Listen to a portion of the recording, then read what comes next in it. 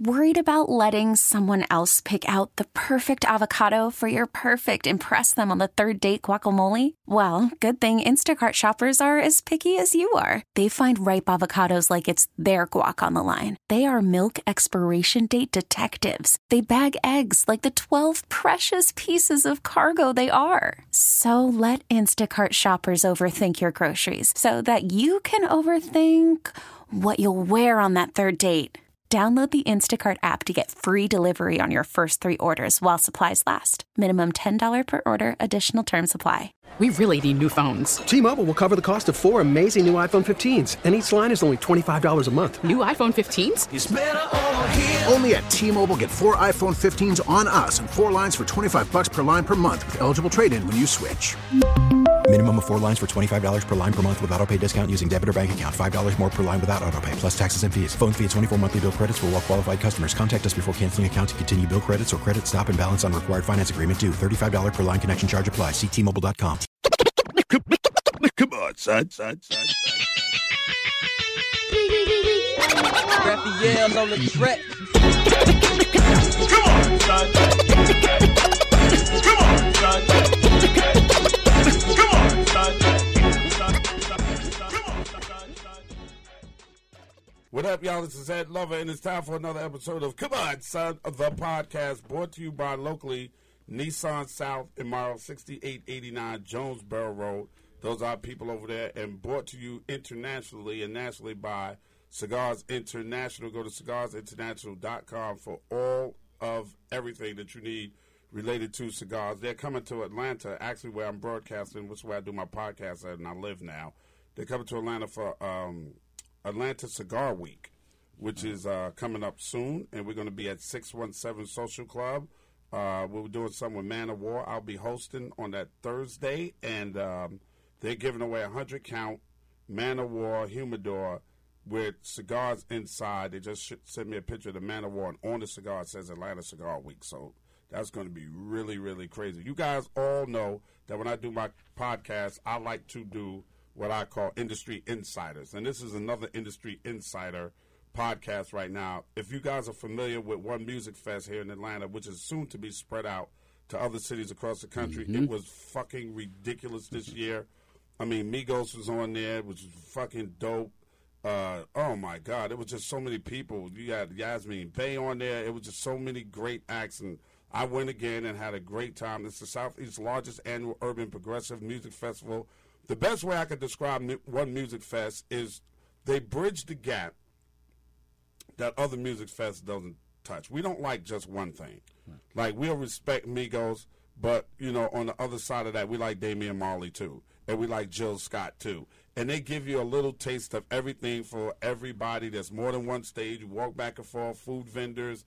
It's always a good time. It's always peaceful. Everybody just comes to have a good time. And it's One Music Fest because we only come there for the music. And this man that's sitting in front of me today, the man known as Maurice Lee to a lot of people, but we call him Moetown, is one of the curators of One Music Fest. And the reason why he's sitting with me today is because not only is he a curator for One Music Fest since they've started, and you guys got to get down here to Atlanta, check out One Music Fest, is because this dude here has been in the music business in some capacity for a very long time with different artists, and we just want to talk to him about being on the inside and the other side of the music business, not necessarily on the mic, but he was a DJ. You did start as a DJ, didn't you, brother? Yeah, definitely. Welcome, my man. Welcome. Tell me how Compton, California shaped you into the person you are. Man, of course, everyone knows the history of Compton as far as... No, they don't. Well, not from somebody who was there. Well, Compton, the funny thing about Compton is one of them places where when you hear about Compton, you hear it's the gangs, it's the music and everything. But Compton originally was a place where we couldn't go. Compton was the suburbs of L.A. Okay. You know what I mean? So we couldn't go to Compton, but I wasn't born then. But, of course, it was a place where politicians lived, like George Bush and Kevin Costner parents and all them, they lived in Compton. You know what I mean? So that's kind of, you know, where when the L.A. riots, you know, original L.A. riots, the Watts riots, you know what I mean, cracked off. I grew up in this neighborhood called, it's funny because I grew up in this neighborhood called Spooktown. But the original Spooktown? Yeah, Spooktown. Well, originally, Spooktown was the white people had this neighborhood, and they were called the Spook Hunters. So they basically were like going out hunting black people. Oh, wow. You know what I'm saying? And then that's when like the whole like Crips things and kind of started, because as protection against the spook hunters. Yeah. And then we ended up moving in, you know, the black people ended up moving. That was like the first neighborhood in Compton that the black people started moving into. And then they just took over it and kept the spook and then called it Spooktown. And then now they got Spooktown Crips. You know what I'm saying? So they became, so the original gangs of L.A., for everybody that don't know, the Crips first, right? Yeah. I call them like a duration of, because they used to walk and they had funny walking people say y'all walk like y'all cripple. So then they just dropped the cripple off and became the Crips. Yeah. Right, they had canes and stuff like that. And people were like, what you got a cane for? What, you cripple? And then they called them the Cripples, Crips. and they evolved it to the Crips. Was a group of friends that got together to protect each other in the school systems. Right. And against the white people that lived, that didn't want black people in their neighborhoods. From what I understand, there was a certain street, a line that you couldn't even cross. Nah. White people whoop your ass and damn near kill you if you go over there.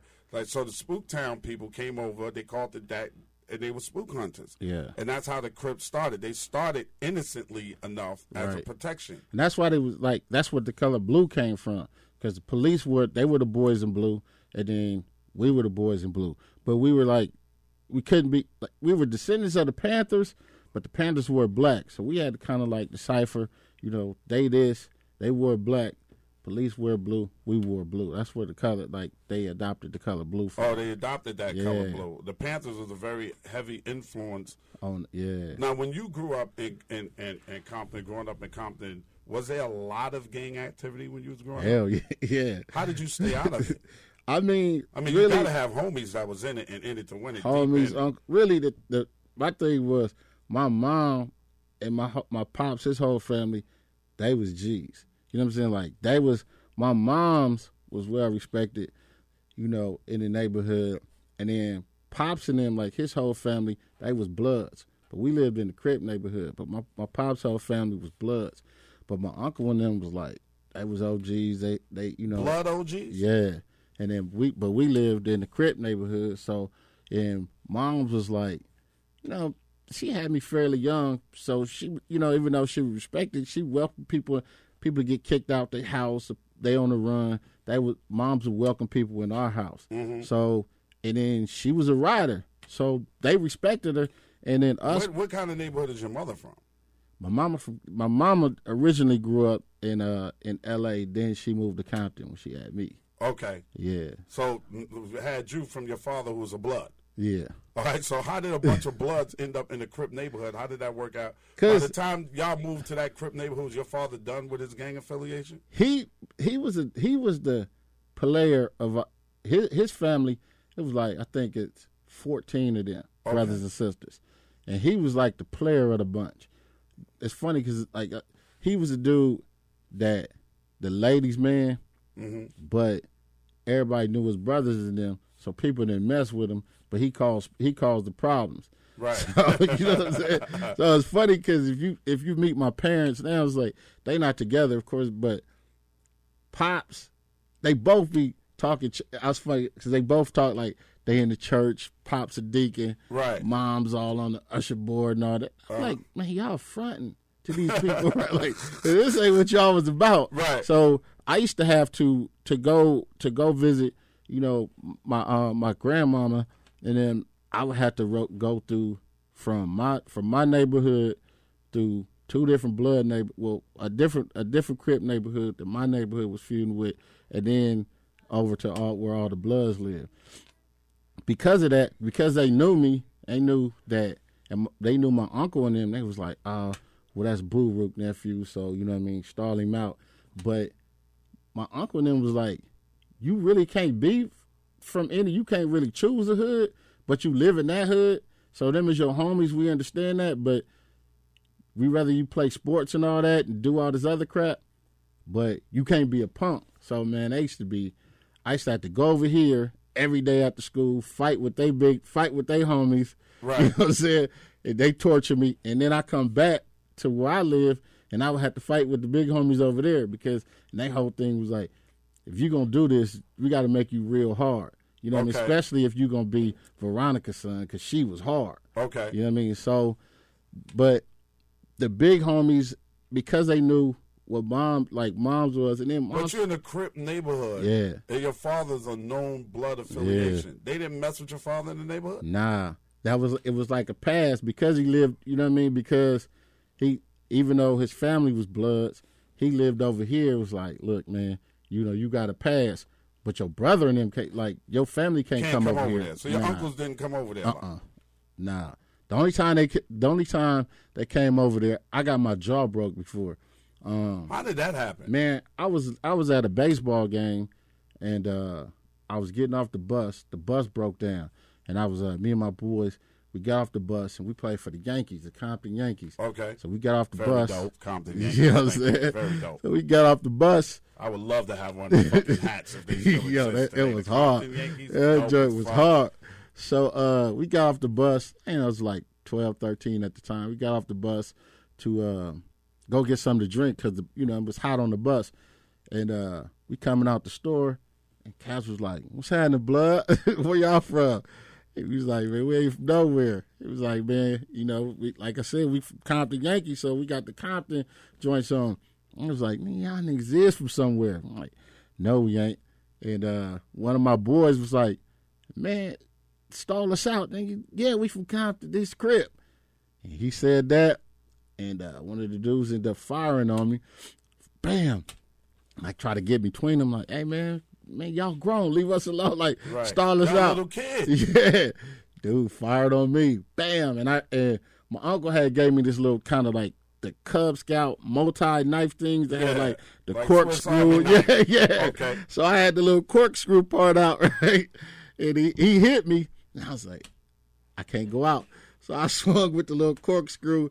I hit him, but he ended up, he thought I stabbed him. And this big homie just fired on me, just bam.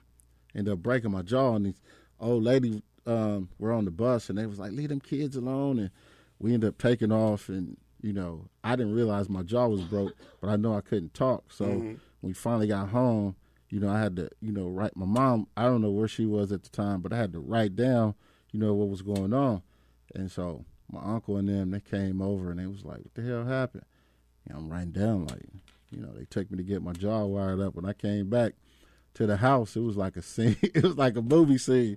It was just the homies who lived over here and then my uncle and them. So I was like Crips and Bloods, but they was together like, we finna go ride on these fools because this the homie from over here, and then, my uncle and them, like, this my nephew. First they violated your people. Yeah. That's from over there. Yeah. And then they violated you from your family. Yeah. So that's kind of like, we got to call a truce right now for this minute. Figure it out. To figure out who the fuck we riding on over there from a different neighborhood. Yeah. So this shit, it's funny because of that situation. That's not funny. No, but listen, the funny thing is because of that situation, my uncle became cool with, like, the OG, one of the OG Crip homies, right? And then they end up getting into business. I ain't gonna say what business they got into, but they end up making a lot of money. Okay. So business trumps sometimes in gang culture, business does trump colors. Yeah, at that point in time, it did. Yeah, you just gotta get this bag. Fuck all the rest of that shit. Yeah, we can bang on each other later, but right now, let's get this money. Right. Wow. It was crazy. Wow. So when did you start DJing? When did you start developing your ear for DJing, and why DJ? Because it could have been easy for you to become a Crip or a Blood. Well, probably more of a Crip because where you lived at. Yeah, but I always. And why didn't you claim Crip after that? Like, that would be a lot of people's interest. Like, what? Fuck that. I mean, they're gonna bomb on me because I live here. I might as well Crip out. It's still. I'm one of them. I'm an affiliate. Like, I'm still. If I get mad enough, it's gonna be Crip. You know what I'm saying? Right. But I'm like, I'm trying to avoid it. And then with the big homies, always like, look, man, avoid this shit because you smart, you do the music shit. And at that time, when I got my jaw broke, then shortly after, one of my uncles got killed, and then a year after that, I saw my brother get killed. So whoa! You mean your brother that you grew up with in the house? Yeah, my little brother from the same mom and dad. Yeah. What happened to your brother? He got hit by a car. Okay. So because of that, man, that's when I really started. I was 14, he was 13. Oh wow! And you know what I mean. She was at work. She worked at Mervin's, so she's at work, and I was responsible for them cats. So he was ended up riding my homeboy's bike, and I went outside to get him so he could come in the house and eat or whatever. And while he riding, he left me to go take my homeboy's bike across the street. So as soon as he went out in the street, he got hit by a car. Damn. So because of that, man, I became like an introvert. I didn't want to play sports. I didn't want to go to school. None of that shit no more. Oh wow! You know what I mean? So we don't understand. In our neighborhoods growing up, and I've sat with Shanti Das many times. You know Shanti. Yeah. And we've talked about silence to shame and taking care of your mental as much as your physical. And I just want to say this before we continue to talk about your life and career. We don't understand post-traumatic stress disorder in our neighborhoods. We don't understand how many of our friends we've seen get killed, how to deal with or have enough income going on in our family to send our kids to grief counseling. You probably needed counseling. I think at that time, even sometimes when I think back to that, I'm like, I definitely needed it. And I didn't understand it because counseling and all that was taboo. Yeah, you didn't do that. I mean? You didn't do that. You went to church, you prayed on it. That's right. And that was the end of it. You kept it moving. Yeah. You know what I'm saying? But I had to be super, for you, it was traumatic. But imagine how that affected your parents. Like, that had to be dumb traumatic. It affected my mom. After that, went to like a downward spiral. I bet. You know what I mean? So she started, getting into she got addicted to drugs and everything at the time. Wow. So it was like, and I still had two other brothers. So me becoming an introvert, you know what I mean? I had to take care of them, but I didn't want to, I was just like, I ain't going to school, nothing. But it was always music in the house. Mm-hmm. You know what I mean? Like they had a gang of records. What do you remember? Man. What music do you remember always being in the house growing up? Let me tell you, right? Hella soul. So my uncle used to bump Anita Baker. Man, I'm going to tell you a record, the first record I learned how to mix, but I ended up hating that shit because of my uncle, right? Because they used to have these domino parties, and every time this motherfucker would say, "Throw on that Cyndi Lauper time after time." He want to play that either that or switch, right? Right. He play this shit back to back to back. They'll never be switch. Yeah, and I'm like, classic. I was like, man, this motherfucker. I was like, classic. If he come in the house and get drunk and ask for that time after time, right? So I ended up breaking that shit. Like, you know what I'm saying? It was a little 45. I put a little break in it, pop. Right. I was like, hey man, this shit broke. You can't play this. And this is when the Fat Boys and all that shit was still starting to hit, right? Run DMC, Fat Boys. I'm like, man, there's so much shit that we could be playing. Like, play this. Right. He's like, hell no, throwing that time at the time. That time at the time broke, my dude. You can't play that shit. You know what I'm saying? You can't play that shit. You learned to DJ on 45s or 12-inch records? Man, both. Because he had 40. He had a bunch of 45s. Right. And then he had a bunch of, records, and he had two record players and shit. Uh-huh. You know what I'm saying? And so I was seeing, I don't know who the first person I seen actually spin mix. I saw Grandmaster Flash and them. I saw them, but I didn't really see them mix. The first person I actually seen mix was my man, they had this K-Day Mix Masters. Okay. Which was Dr. Dre, it was like Dr. Dre, M-Walk, Battle Cat, Bobcat, Greg Mack, he had the show. And I remember and K-Day, they had, of course. And so K-Day, so they would have all the DJs every Friday night. He would let the DJs get to it. So DJ Aladdin, of course, he was on y'all joint. Hell yeah. Aladdin lived around the corner. Oh my God. And Aladdin and Dub C was in the group. What was the name of that group? Low Profile. Low Profile. That's it. Yes, sir. So Aladdin, I was up, I walking someone home. He's like, "Hey man, cuz over there getting to it in the garage. And I'm like, who? And they was like, I don't think his name was Aladdin then, but it was something else. I think it was like Tony or something. I went over there, and he was in there mixing It's Time. I was like, oh, shit. He was back. It's time.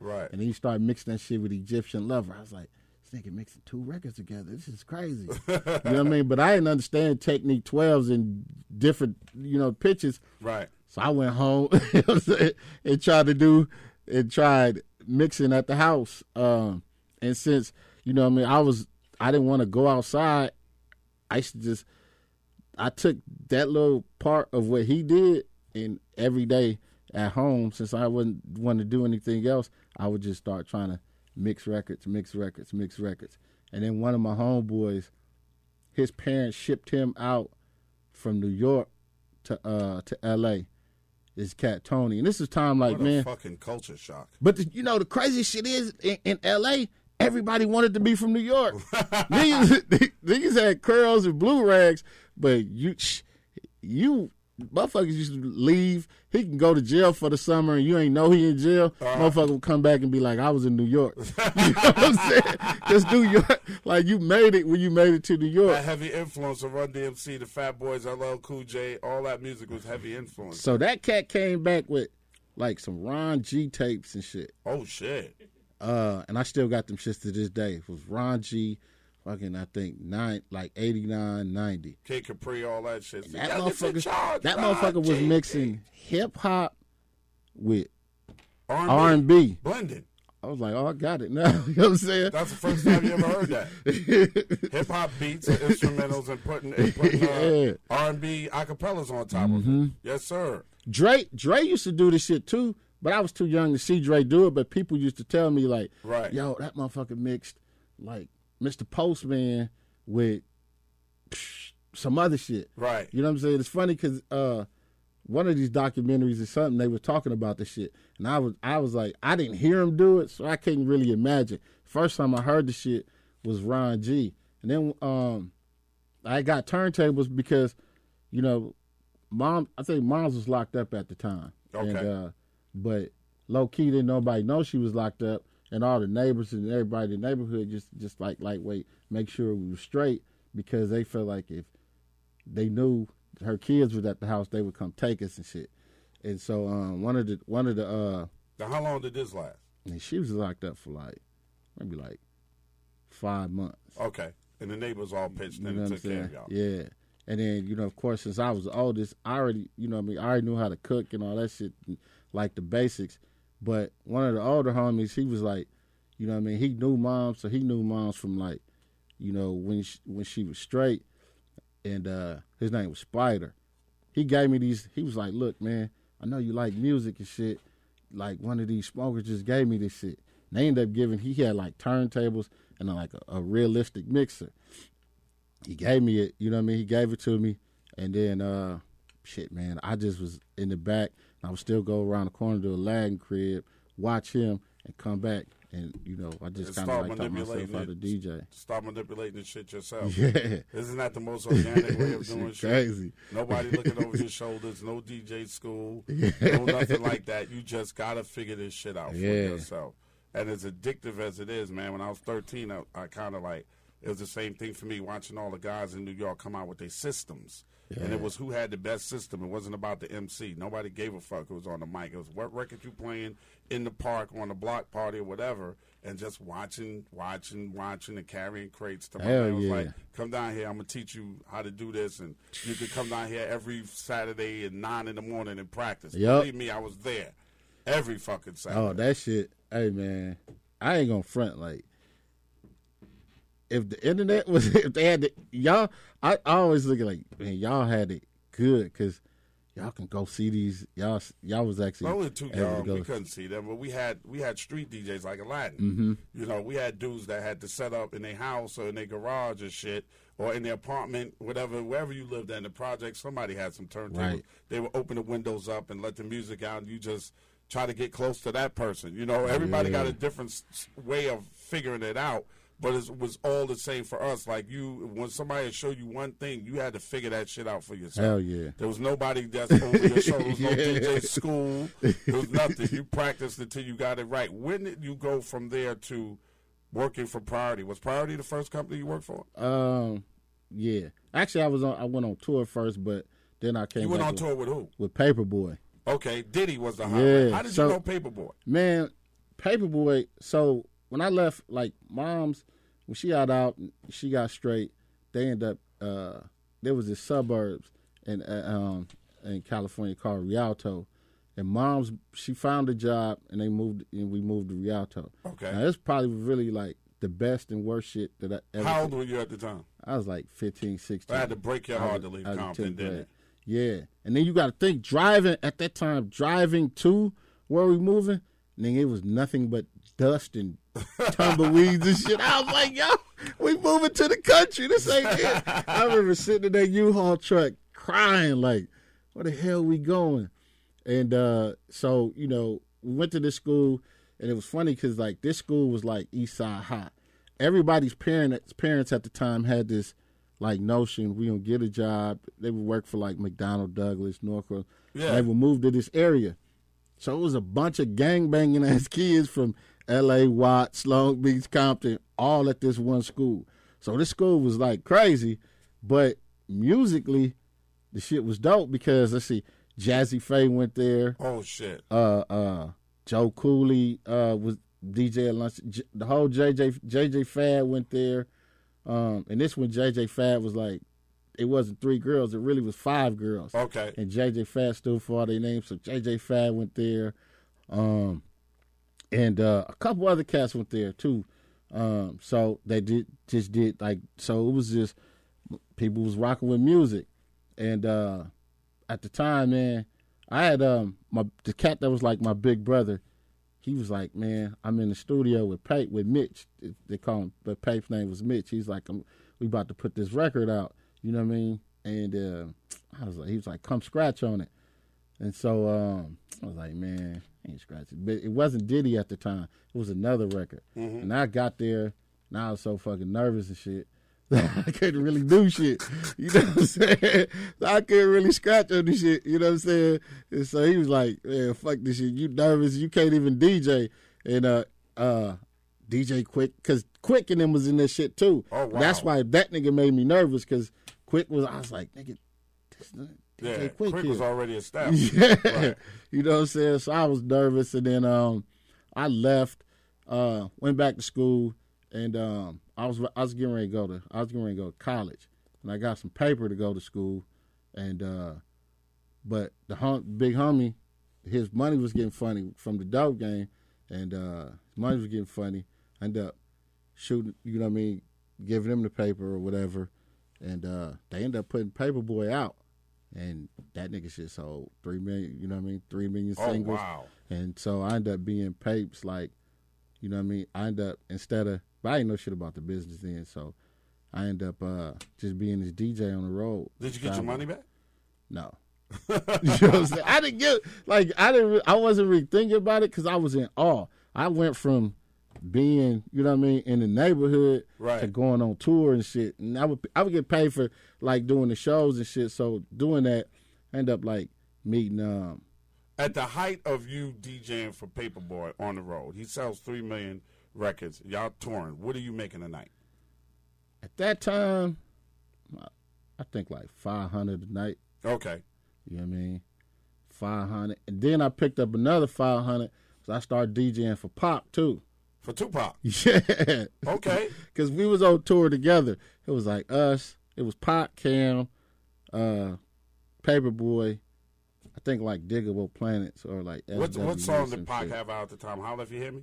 Yeah. This is before I get it. It was, he had that album, Strictly for Tupacalypse Now? Yeah. Okay. So right before I Get Around came out, as a matter of fact, the last show I DJ'd for him is when he went to shoot the I Get Around video. Okay. And he was like, man, leave this nigga and come, but you know, leave this nigga and come DJ for me. At the time, Pape was bigger than Pop. Yes. You know what I'm saying? So I was like, hell no, this the homie. I'm sticking with Pape. maybe a bad decision. You know That was what I'm a saying? fucking terrible decision. God damn. That all only comes once in a lifetime, huh? Look back on that and kick yourself in the ass. God like, damn. shit. You know what I'm saying? So I ended up sticking with Pape. He went back, did I Get Around, and, you know, the rest is history, you know what I mean, on him. But with the priority thing, since I was DJing and I kind of was like the road manager and shit, because the homie was who put the shit out, he was in the street, so he didn't want to go. He was like, y'all niggas do this. I don't give a damn about, you know, no road and none of this shit. Like, right. So I ended up who was booking shows for Paper? Man, we kind of was just like doing it on a whim. But he was signed to he ended up signing to Next Plateau. Okay. You know what I'm saying? Right. And so a lot of stuff was booking through labels and stuff, and I ended up my homeboys who ended up going on the road with us, and then they ended up getting a deal with Priority, and And who was that? they was called Me and My Cousin. Okay. There was a group called Me and My Cousin. They ended up getting a situation with Priority, and I ended up helping them with their paperwork, and Brian Turner, who owned Priority, was like, I want to meet him and shit. And the first time I met him, we was at the video shooting. I was bagging, like clowning around and shit. For Me and My Cousin? Yeah, we was at their video shoot, but I was just joking the fuck around just because it was just an asshole, and I was just joking around. And he was like, hey, ain't you the dude that they told me about? And I'm like, yeah, I didn't know he was. Were you called Moetown then? Yeah. Okay.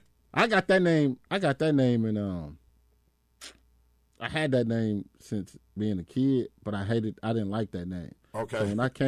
So when I started DJing and shit, like people would call me Mo, and they knew I was from Compton, so they put the town together. But I didn't like the name, so I didn't want to go by it. So when I started DJing, I started coming up with, DJs, your name, back then your shit had to mean, like it had to be an acronym or something. You know what I'm saying? Yeah. So I was coming up with all kind of shit. Big Daddy Kane was like my favorite rapper. So he had a song when he was like, something can't stop the bun rush. So I would have like the CSB hat. I had the CSB hat, so I'm like, man, DJ Can't Stop the Bun Rush, CSB. Niggas was like, that shit is whack. You know what I'm saying? Yeah, that was pretty hard. Step to me, we can't stop the bum rush. That's funny. So, DJ Can't Stop the Bum Rush. Thank God you didn't go with that, that was awful. And so that shit came because one of the homies did like a flyer for a party, and then they could put Moetown on it. And okay. That shit just stuck. And it was it. Yeah. You stuck with that shit. Yeah. Moetown. So you meet Brian Turner. How did you start working for Priority? He's like, what you doing? I was like, I'm just chilling. He was like, you want to work? I'm like, hell nah. You know what I'm saying? He was like, well, we having this party tonight. Because we did, I think like Rap City had just came out. Big Les was the host. And he was like, well, after y'all do Rap City, we having this party tonight. And we ended up doing going to the party, and Cube was there, and so I ended up talking to Brian Turner and this cat Super Dave, Kelly Wu, and he was like, hey, I told this motherfucker to come work, and he said no, and Cube was like, you better take that job. Of course, this is Cube. Right. Like, so you're in awe right there. Yeah. Cube, that's Compton. You're from Compton. Yeah. Wow. And so Your first time meeting Ice Cube. Yeah. He's on top of the world at this time. Is America's Most Wanted out? America's Most Wanted was out. Death Certificate was about to drop. Oh, shit. You know what I'm saying? Cube was hot in the fucking Hell yeah. right there. So it was like him, Dub C was there. It was him and Dub and Crazy Tunes, rest in peace. And he was like, man, you better take that job. And so I ended up starting working like mix show and shit. Okay. I started doing mix show and just like working radio pools for Priority. Radio pools back in the days when you had to make sure all the records got out to the radio DJs, pools. yeah. Now, as working the mix shows, how did you get a list of what DJs were and where they were? Did they provide that for you? They did. Because I knew them. Remember, they had like the radio pools and they had record pools. Yes. So I was part of like 5 different record pools, so I knew hella DJs and shit. Okay.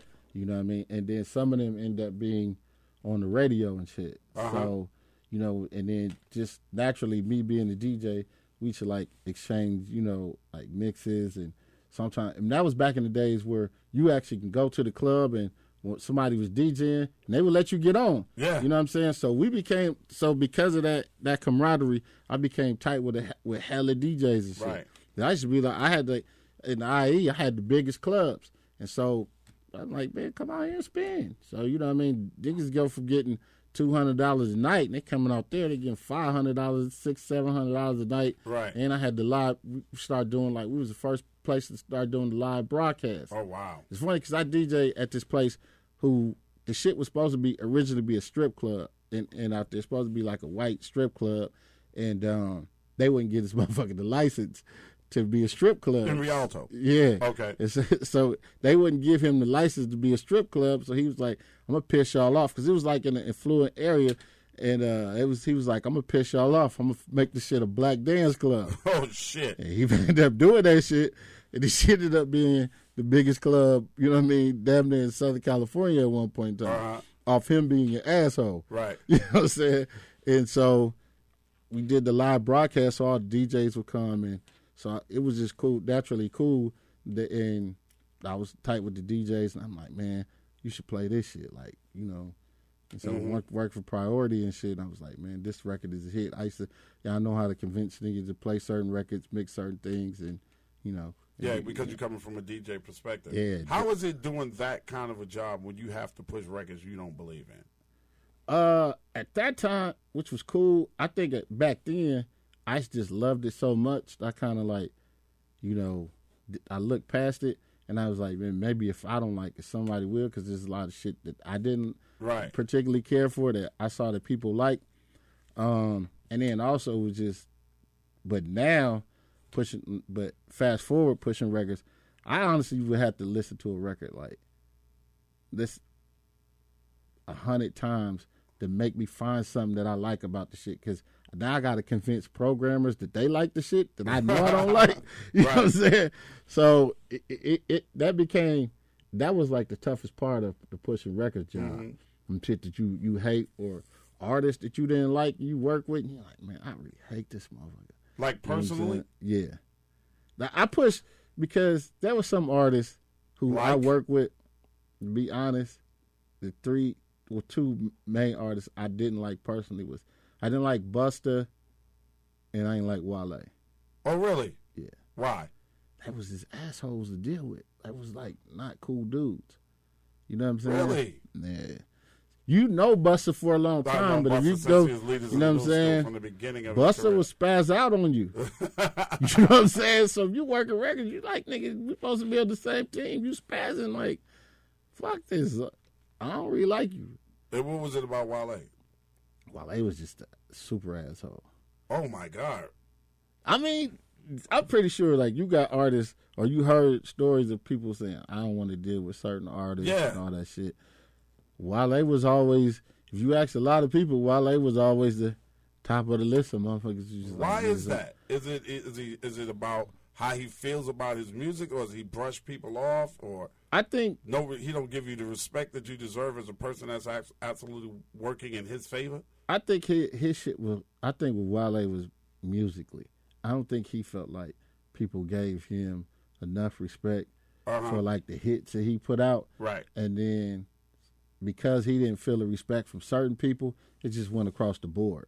You know what I'm saying? Like, it just built up him, or I don't know if it was like a little man complex or just anything. Sometimes that could be. You know, it's just like, damn, like you just not want to do shit, sir. I ain't doing shit, man. I'm Wale. Okay, he's not doing like certain things that could promote his own record. So you shoot yourself in the foot. In other words, like that happens. You know, it happens a lot. Like I don't understand. You work your whole life and you want to get into this business, and then you get in this business and you shoot yourself in the fucking foot.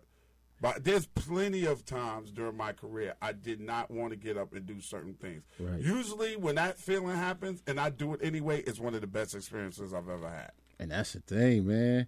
And people don't get it. But I also get, on the flip side, I get how some artists, or I get how artists would get mad.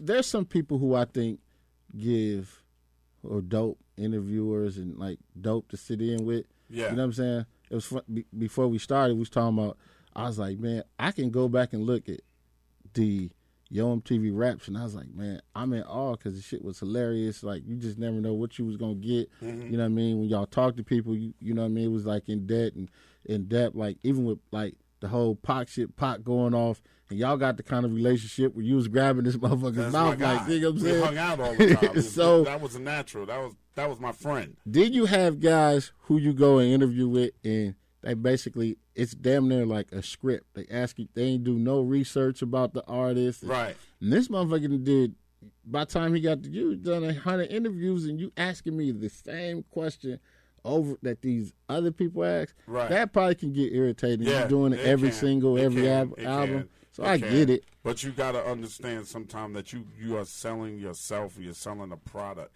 And sometimes when you sell, and sometimes you know what it is too, it's just a lack of maturity. Yeah. And when they get to a certain place in their career, they start getting it. And by that time, it could be fucked up and it could be too late. Like, it's too many times I think in this business, we ask a boy to be a man. Right. And he's just a boy. That's why I used to tell everybody about Mike Tyson when they expected the world out of him. Look, he's 19. He's the undisputed heavyweight champion of the world, worth $100 million.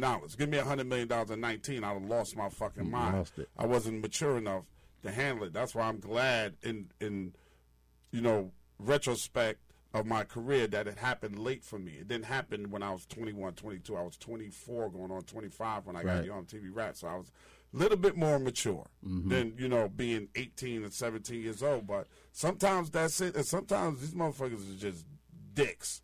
And there's a lot of them out there. I think a lot of the younger motherfuckers they don't understand. I think that, they don't want to get up. You got to knock on the fucking door. They know they're supposed to do more on the radio.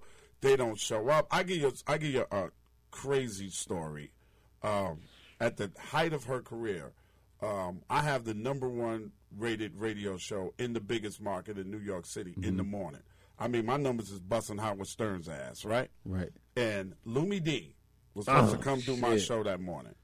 And we waiting on her. She didn't show. Then they said she's going to come after the show. She running a little late. And I'm like, okay, she just did the remix with Buster. She's bubbling. I'm waiting. It's like 11 o'clock, and Lumi D never fucking showed up. And her rep is there. He's losing his fucking mind. Oh, she was out late at a club. She had a show last night. And I told him, I said, okay, she'll never have another hit Never. record. And she never did.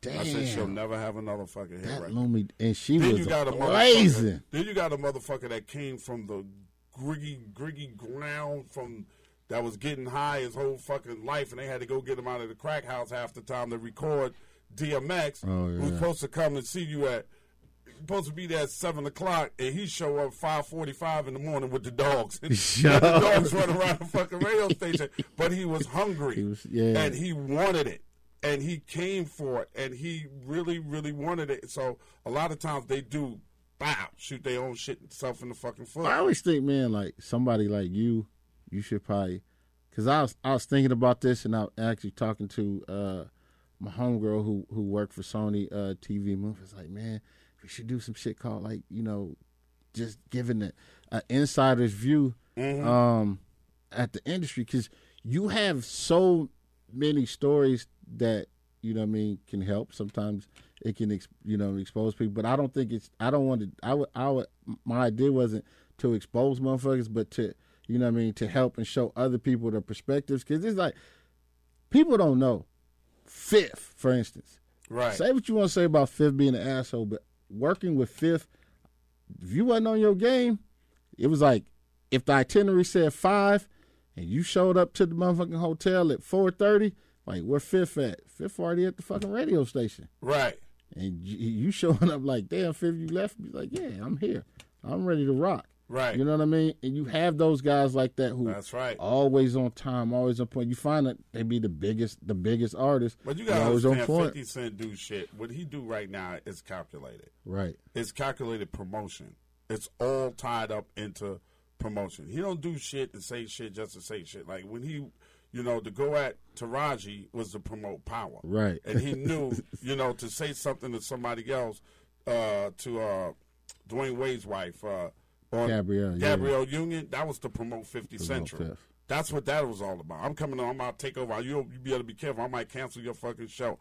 Bait you to make you say something back to draw your people into reading what he's trying to do. It's all calculated. The motherfucker put out a fucking commercial during the show that he's going up against, right? That says you can't have an empire without power. And it ran during Empire. Exactly. Come on. Fifth, to me, man, out of all the artists like that I work with, Fifth, professional, like funny, he's probably one of my favorites to work with, because it's not one of those things where, oh man, I got to stop by the weed, man. No, this motherfucker ain't with none of that shit. No, none of it. And when you ask him something, like people think like Fifth, that nigga's an asshole. Most of the time, people ask 50 these questions. He's just the person that's going to answer that. Everybody else is going to be like, yeah, I'm not going to answer that. Or right. You ask him a question and he feel a certain way, he going to speak his mind. That's right. And I think because of that, people think, oh, man, he's an asshole. No, absolutely not. We so PC. Always now. on time. Yep. Always on time. I've never had him late. We'll take the many pictures as you want to, sign autographs for everybody that you want to, and all he asks of his artists that work with him and under him is the same shit that he does. Yep. That's all he asks. I was surprised that that he was making records about smoking weed every day. And he none of that. None of that. Nothing. Shit. No drinks. No fucking nothing. And put money in his people's pocket like beyond. If you loyal and you fuck with him, he takes care of you beyond imagination. Right. You know what I mean? Fifth do shit like be on tour, and he still tours, and he goes overseas and makes a shitload of money. And he will do shit like, he came up to the station, he had 25 racks in his back pocket and hundreds.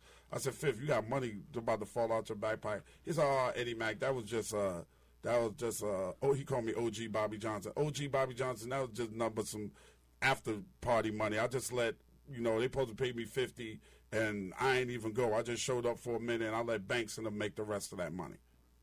Yeah, who the fuck else does that? I respect that shit. Who else gives his boys $25,000 just like that? Yeah. And just takes the other 25 and put it in his pocket. You know who else I fuck with heavy? Who? Rest in peace, man. Jam Master Jay. Oh, wow. When did you meet Jay? Man, Jay, I met Jay personally. The first time I met him, it was just, shook his hand like, oh shit, that's JMJ. He was in LA rocking with J.O. Felony. Okay. And I met him. I was like, damn, that's Jay. But then I met him here from my old business partner, Sean Du. Yes. You know what I'm saying? My guy. And him and Jay were tight. Yeah, that was his dude. We're all from the same hood. Yeah, so I had a birthday party. Dude, I know Sean Du in high school when he was in high school. Really? Oh, shit. Yo, that's my dude. So I had a birthday party, and I don't know what Jay and them was doing here, but he was like, look, man, he just kept saying all day, like, I got a surprise for you. And he like, Jay was just like up here to me. He's like, man, I got a surprise for you. You never told me what it was. So I'm thinking some cake, some bottles and shit. So I'm DJing and shit in the club, and I just felt somebody tap me on the shoulder, and I'm in the zone. He was like, nigga, this your party, man. You don't need to DJ. And I'm like, I ain't just finna let nobody come up and DJ. I turn around, it's Jay. Damn. And I was like, damn. He was like, man, go party. I got you. I was like, oh, shit. He took over the party and started spinning. I didn't have to pay him nothing. And he shot me out and shit. I was like, oh, shit, man. That's Jam Master fucking Jay. Fucking Jay. Yes, sir. Oh, that shit was like, and he was just the coolest motherfucker. And I didn't really, because of that, and talking to him, I realized how big he was. But I didn't know, like, he was big, but he was from the hood. Yeah. I ain't know Jay was like you know what I'm saying? There is an absolute comparison that you can do, and I was over with my man Tyrese's house the other night. He's from Watts, right? Born in Martin Luther King Hospital. He told me one side is Compton, the other side is fucking Watts. So it's right there. It's and I was telling Tyrese, there's an absolute comparison you can do from being from Hollis, Queens, and being from Compton. They fucking look alike.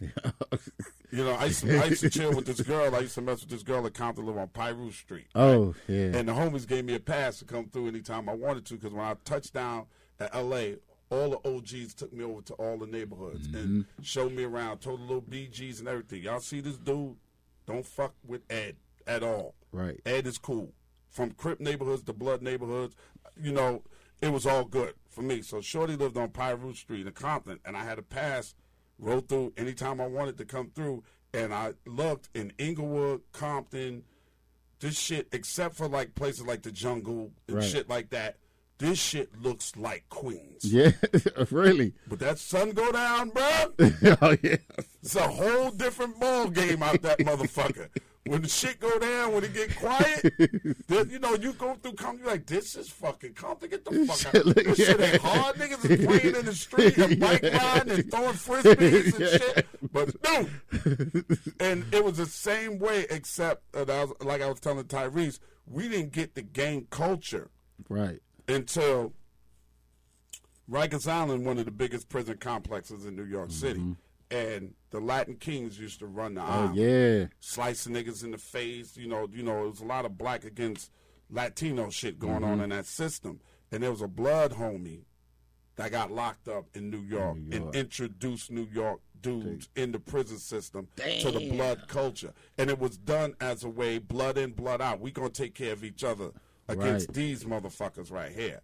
Oh, so the blood started fucking with the, you know, with the Latin Kings heavy, and then Tretch and them was going back and forth to LA a lot, and they had a couple of Crip homies, and they came back into Brick City in East Orange and introduced Triple I niggas to the Crip culture, and then it just started spreading around. So now we have a big gang culture. But when I was coming up, if there was shooting and shit going down, and the same thing with Fifth, and Fifth got caught up in this shit too, because his moms used to deal, and then he used to deal crack. It was about who you was connected to as far as drugs is concerned. Right. It wasn't blue and red. It was about you know, I lost my homie Big Stretch that used to run with Tupac all the time. And with them, it was, nigga, you can't, Supreme Team niggas is not coming over to this side of Queens and taking over our property where we getting our money from. So, and then Hollis niggas is trying to set up in Springfield. We not having that. It wasn't blue and red. It was gang. Neighborhood. It was crack. It was crack. It was Damn. crack. We control our neighborhood. We getting our money over here. You see us getting money. Now you trying to move in, get this abandoned building over here. Somebody moved out. You know, she a smoker. So now you want to come in her crib and start pushing. Not on my fucking block. That's what our shooting and all of that shit from like 84 on was behind. Damn. It wasn't, I don't think it was to the early 2000s when we first started, or maybe late 90s or early 2000s. The first motherfucking real gang-banging motherfucker I ever met in my life was them niggas from Triple I that was with Tretch and them. Oh, yeah. You know, and pretty much Snoop. When I had Snoop on TV Raps. Dub probably was the first. Probably Dub, but Dub wasn't open about his thing. Like when I had Low Profile, Dub ain't say shit about it. Dub and G. You know, Dub and you remember Coolio? Yeah. Coolio was G from Compton too. Coolio was banging. And King T. Yeah. Oh, hell yeah. I see. I had to tell you about King. I was there. You know what? Tell you that fucking story. Coolio will tell you the story because Coolio was with us when Pac and King T had a fight. Oh, yo, man, I didn't hear about that shit. I always heard the myth like King was cripping. Yeah. Pac had a red rag hanging out his pocket. It was me, Tupac, Stretch, God rest both of their souls, and Coolio was there. We was at Glam Slam. Remember when Glam Slam was in LA? Hell so we had yeah. Glam Slam, and Prince just comes out of nowhere. Like, this shit is rocking. Like, LA has so many bitches. Oh, my God, so many bitches. I'm sorry for saying the word bitches, but so many beautiful women in LA. LA had it popping, Mo. You come out there, you a New York motherfucker, you ain't never seen women this beautiful in your life. And they love y'all. Oh, my God, love us to death. So we at Glam Slam, I'm popping, nigga. I'm on TV 6 days a week. I'm popping, pockets on fire. We rolling out together. We doing our 1-2. We jump up at Glam Slam.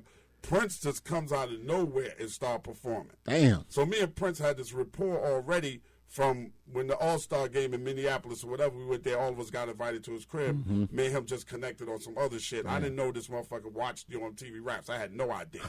Right? So I'm fucking with Prince. It's me, Pac, Stretch, Prince, Coolio. We all go backstage. We kicking in pockets. Prince is talking all kind of shit. You know, Pac a hard-headed, stupid nigga. Definitely. Prince is like, yo, I want to do something with you. You know, Prince didn't give out his, he ain't let nobody rap over his shit. No. You couldn't sample Prince shit. Hell no. Nothing. He was giving out nothing. I remember this motherfucker telling Pac, yo, I want to do this shit with you or whatever. And we roll out. King T out drunk as fuck.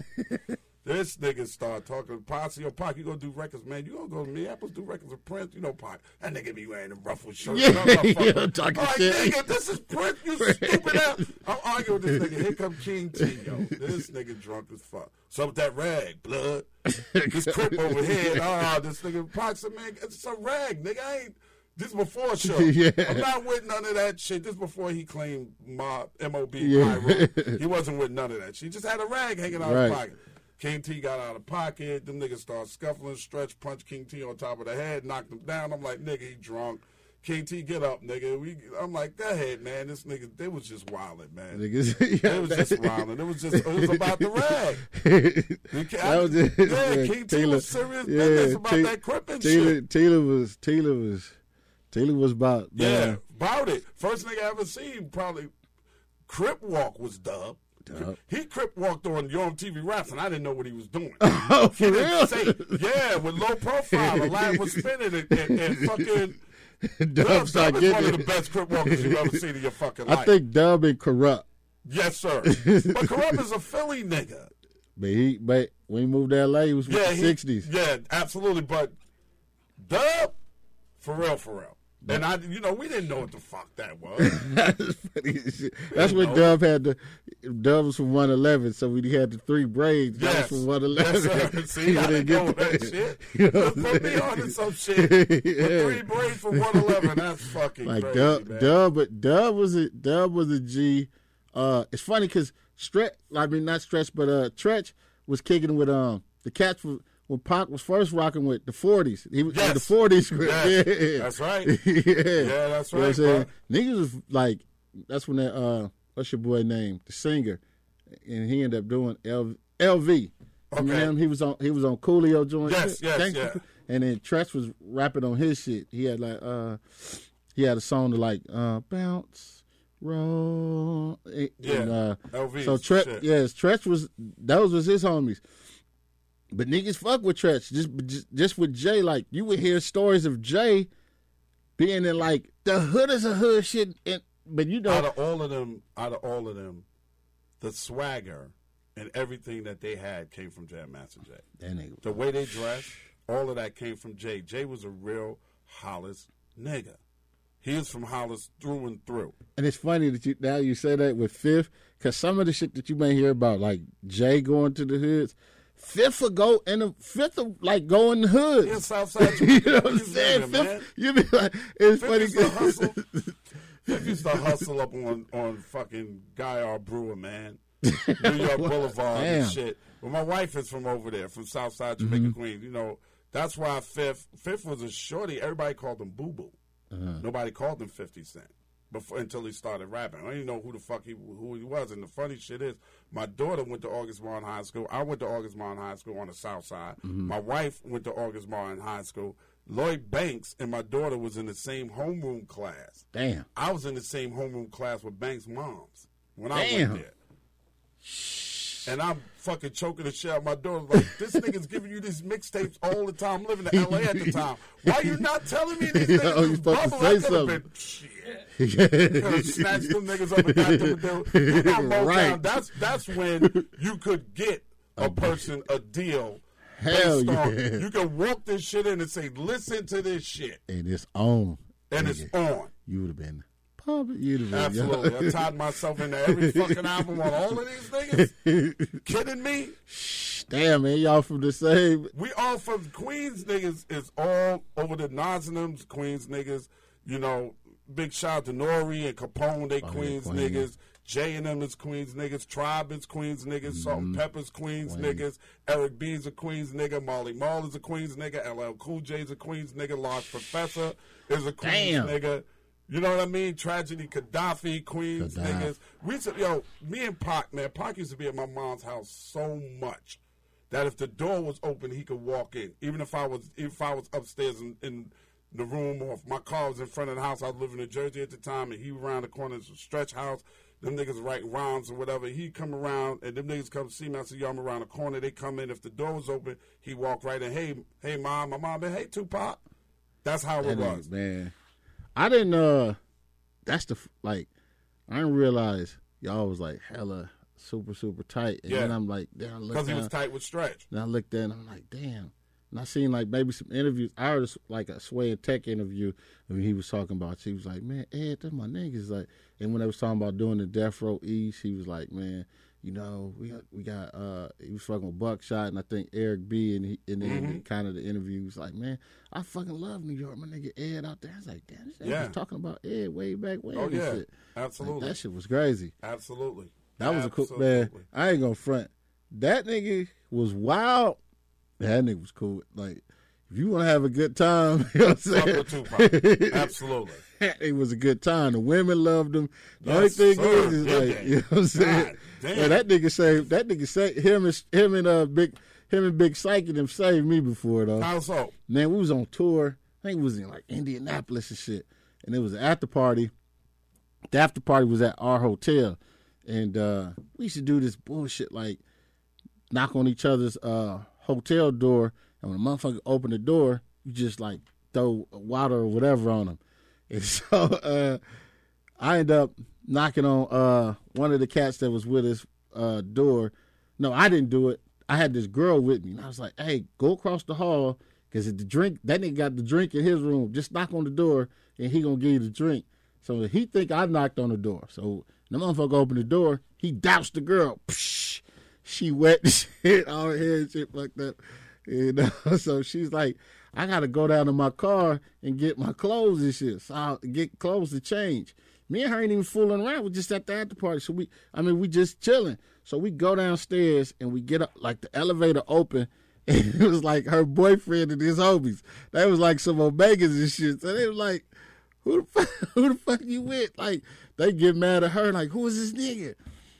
She's like, yeah, that's, you know, he with Paperboy. We don't give a fuck. So they surrounded me. They ain't let the elevator close. They got me surrounded. So I'm like, yo. So I'm backed up in the corner. I'm like, shit, I'm about to try to fight these niggas. Right. Just then the other elevator opened, and it was Pac, Stretch, and all them niggas like, you know what I'm saying? They come out, and I was like, hey. She was like, fuck going on? I was like, these niggas trying to rush me. Pac was like, hold up, man. Y'all niggas trying to rush the homies. You know what I'm saying? What's happening? They was like, nah, Tupac, nah, man. Nah. He was like, nah, nigga, he with us. What y'all want to do? Next thing I know, niggas they start swinging on those megas and shit. I was like, oh, shit. You know what I'm saying? They like, so these niggas, they get out of there. They like, nigga. He was like, them niggas is finna beat your ass. We saved you. I was like, they definitely saved me. I was like, y'all definitely saved me. It was just the funniest shit. That shit is crazy, man. That shit is so fucking crazy. The funniest shit is we get on the plane the next day, and the nigga gets on the plane, and he goes, hey, I want everybody to know this nigga almost got his ass beat. It's like yeah. On the plane, everybody looking like, what the hell is this? Yeah. Pac had someone he wouldn't let that shit down. Oh, like, my God. I'm sitting there looking like, man, I need a blanket to put over my head and shit. The lady next to me is like, what happened? I was like, it's a long story, man. It's a very long story right there. I'm sorry. When did you make the transition from One Music Fest and everything that you're doing right now outside of Priority? What was your next job after Priority? Did you leave Priority and go straight to this? Well, Priority moved me here. To Atlanta? Yeah. Okay. And so I was doing mix show here, and me and one of the cats that worked for Priority, we started it was maybe a street team and mix show company. Oh, I miss the street team. You know what I'm saying? So, bruh. I miss the street team. Getting to it. So we started the street team company, and I was doing the mix show and radio aspect of it.